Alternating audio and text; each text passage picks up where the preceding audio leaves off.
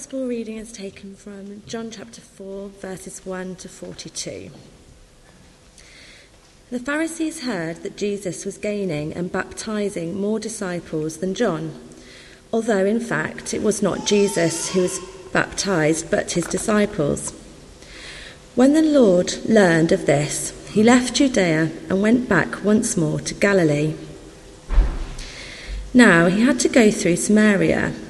So he came to a town in Samaria called Sychar, near the plot of ground Jacob had given to his son Joseph. Jacob's well was there, and Jesus, tired as he was from the journey, sat down by the well. It was about the 6th hour. When a Samaritan woman came to draw water, Jesus said to her, "Will you give me a drink?" His disciples had gone into the town to buy food. The Samaritan woman said to him, "You are a Jew, and I am a Samaritan woman. How can you ask me for a drink?" For Jews do not associate with Samaritans. Jesus answered her, "If you knew the gift of God and who it is that asks you for a drink, you would have asked him, and he would have given you living water." "Sir," the woman said, "you have nothing to draw with, and the well is deep. Where can you get this living water? Are you greater than our father Jacob, who gave us the well and drank from it himself, as did also his sons and his flocks and his herds?" Jesus answered, "Everyone who drinks this water will be thirsty again, but whoever drinks the water I give him will never thirst. Indeed, the water I give him will become in him a spring of water, welling up to eternal life." The woman said to him, "Sir, give me this water so that I won't get thirsty and have to keep coming here to draw water." He told her, "Go, call your husband and come back." "I have no husband," she replied. Jesus said to her, "You're right when you say you have no husband. The fact is, you have had 5 husbands, and the man you now have is not your husband. What you have just said is quite true." "Sir," the woman said, "I can see that you are a prophet. Our fathers worshipped on this mountain, but you Jews claim that the place where we must worship is in Jerusalem." Jesus declared, "Believe me, woman, a time is coming when you will worship the Father, neither on this mountain nor in Jerusalem. You Samaritans worship what you do not know. We worship what we do know, for salvation is from the Jews. Yet a time is coming, and has now come, when the true worshippers will worship the Father in spirit and truth, for they are the kind of worshippers the Father seeks. God is spirit, and his worshippers must worship in spirit and in truth." The woman said, "I know that Messiah, called Christ, is coming. When he comes, he will explain everything to us." Then Jesus declared, "I who speak to you am he." Just then his disciples returned and were surprised to find him talking with a woman. But no one asked, "What do you want?" or "Why are you talking with her?"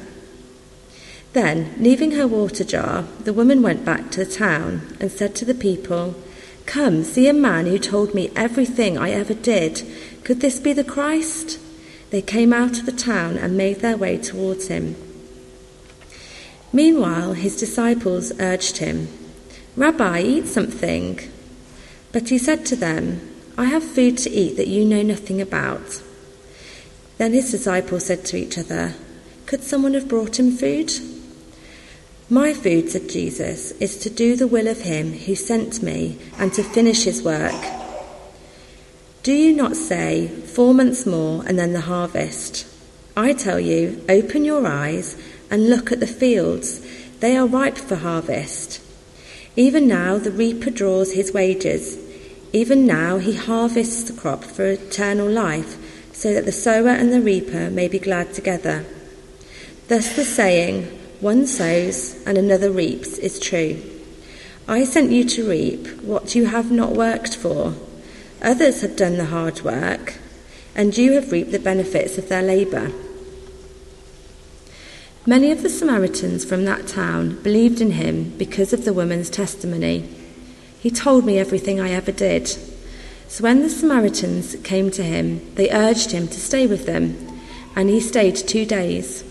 And because of his words, many more became believers. They said to the woman, "We no longer believe just because of what you said. Now we have heard from ourselves, and we know that this man really is the Saviour of the world."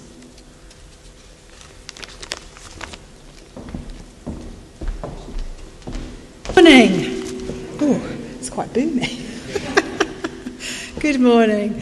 In a moment, an image will come up on the screen, hopefully, of a painting by Siga Koda called Living Water. And I believe down the side aisles there should be copies of this picture and up in the balcony to help us have a good look at it. And we will come back to it throughout this thought for the day, as I like to call it. But I am also aware that some of us do not have full vision, physical vision. So just to help us to enter into the journey we will now go on, I want to read a very short few lines, creative description. So for those who don't have sight of the image, feel free, close your eyes and enter into your imagination. A Samaritan woman of no particular birth, no particular status, carries her water jug on, that familiar daily journey to the well. It is hot, dry and dusty, a reminder of how she feels alone.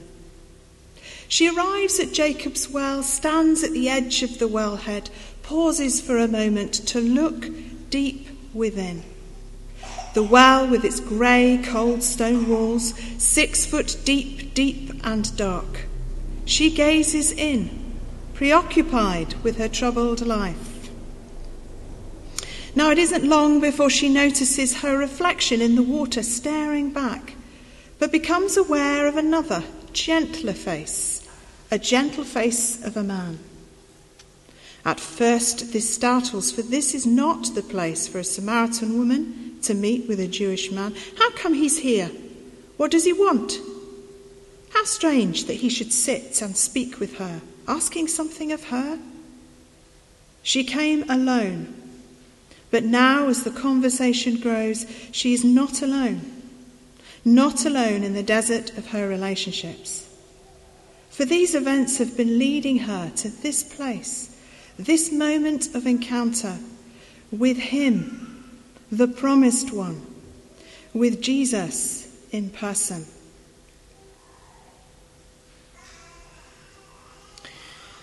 This is a story about relationship. The journey from relational desert to living, thirst-quenching relationship with Jesus Christ.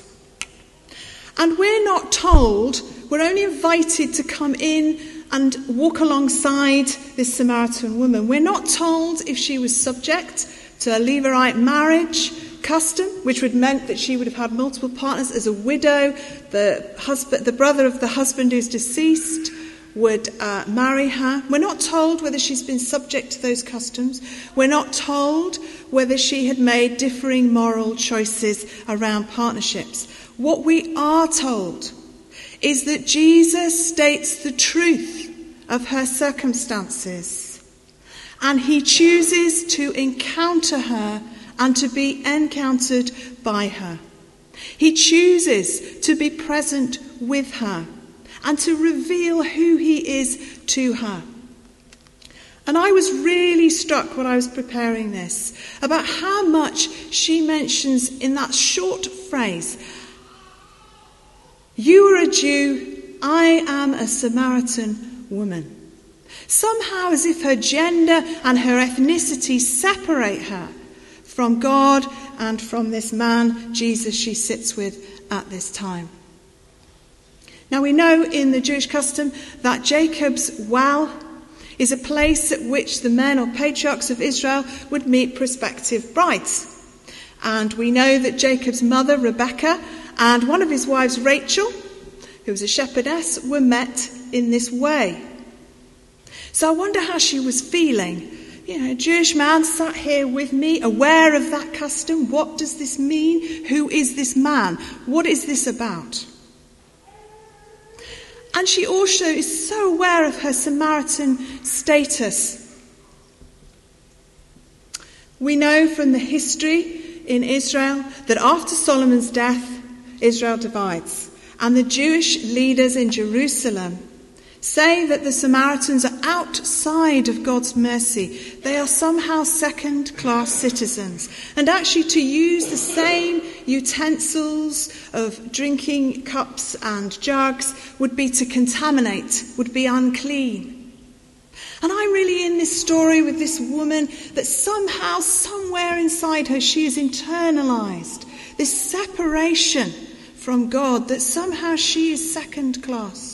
She is separate from that love. And you know what's so powerful in this story is how does Jesus respond? Does he sustain those customs? Does he keep her as a second-class citizen? No, he reaches out. He reaches out and he shares his human need with her and he asks her for a drink. He reaches across those customs, across those boundaries, across those prejudices, and reaches out to her and offers her living water, life for all eternity. This is the Jesus we meet at the wellhead. This is the same one, risen now, the one whose compassion crosses prejudices and customs and reaches in compassion deep into our thirsting souls. So might we just come back to this picture again for a moment and to that creative description. I wonder what it's like for us this morning to look deep into the well of our lives. With all the complexity, with the light and dark shadows, you might notice in the painting that there are lighter stones and darker grey stones. What is it like? How do we feel? Are we thirsty this morning for our God? Thinking about thirst, let's come back to that well. How symbolic the water and the well are in a dry and arid Palestine land. You can sort of imagine people arriving at it with that dust and dryness in their throat, having journeyed far, brought their cattle, brought their sheep. In fact, Rachel, who was the shepherdess, was bringing her sheep for water at the well.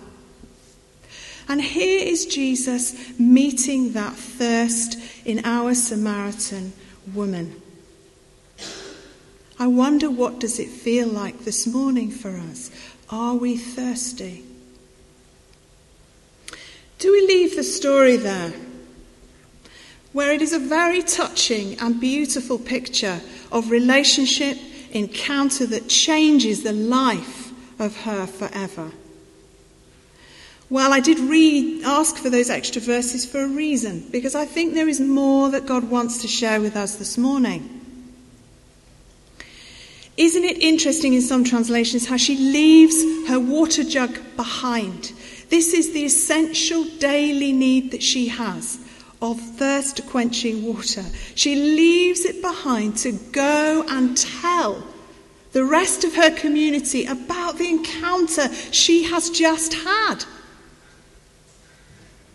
Such is her encounter of Jesus Christ. She is chosen by him to be the first Samaritan apostle to that Samaritan community. And it's through her witness that others suddenly start to become interested. The Samaritan men and women become interested in what has happened to her, how she's now looking, what's changed in her. Start to believe that. And I think it's really interesting, the contrast of the disciples. They come along and you get the sense they're sort of not sure about what's happening here as well. Jesus is crossing customs that they would have been aware of. They're not quite sure of what is happening. And they focus on a physical need. Yes, that's very pastoral, very caring. Rabbi, eat something. There's nothing wrong with that. But it struck me the contrast between them and the Samaritan woman who is rushing, leaving her water jug behind to get to the community to share about this witness of her encounter with Jesus Christ. Now, if we look back at this image, in the water, you might not see this quite so clearly. There's a reflection of her face and a reflection of Jesus. And this spoke powerfully to me because I thought this is about relationship. Our relationship with Jesus invites us to become witnesses for him. It invites us to be his reflection in the world. So what I was catching was that actually the experience of healing leads to mission. It isn't that we're just in a cozy place of resting in the God forever. It is that it leads us to be released and equipped in witnessing to the wonderful, marvellous, amazing, eternal, life-giving gospel. And I felt challenged. Do I identify more with the disciples, resting more in my customs, thinking we don't quite do it that way? Or how much am I willing to let God challenge my prejudices, cross boundaries, send me to people I don't expect to want to listen to God or be healed by God? We've just heard from Iona of her willingness to stand in that place of crossing boundaries. What effect does that have on us this morning? Because for me, I can't stand still. It is energizing me to share the story of Jesus Christ in my life.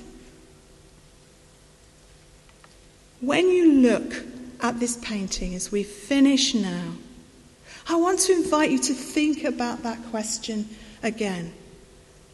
What does it feel like to look deep into the well of my life? Am I thirsting for God?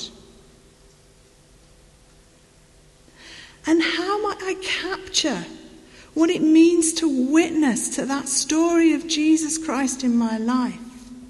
How might it cause me to cross boundaries, to question prejudices within me, and to go to new places? I'm with you in it. I haven't solved it for myself. We're in this together. Might we just take a moment to be quiet and pray?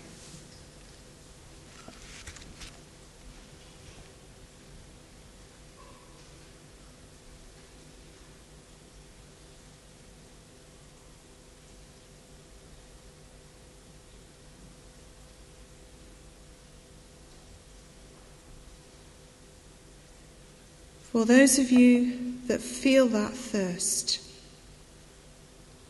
I encourage and invite you to come forward for the prayer of anointing. For those of you who long for healing in relationships, I invite and encourage you to come forward for the prayer of anointing. For those of you who sense your witness has been dulled, your passion for the gospel of Jesus Christ is tired, I invite you to come for the prayer of anointing. And for any sitting there now who want to come forward, come.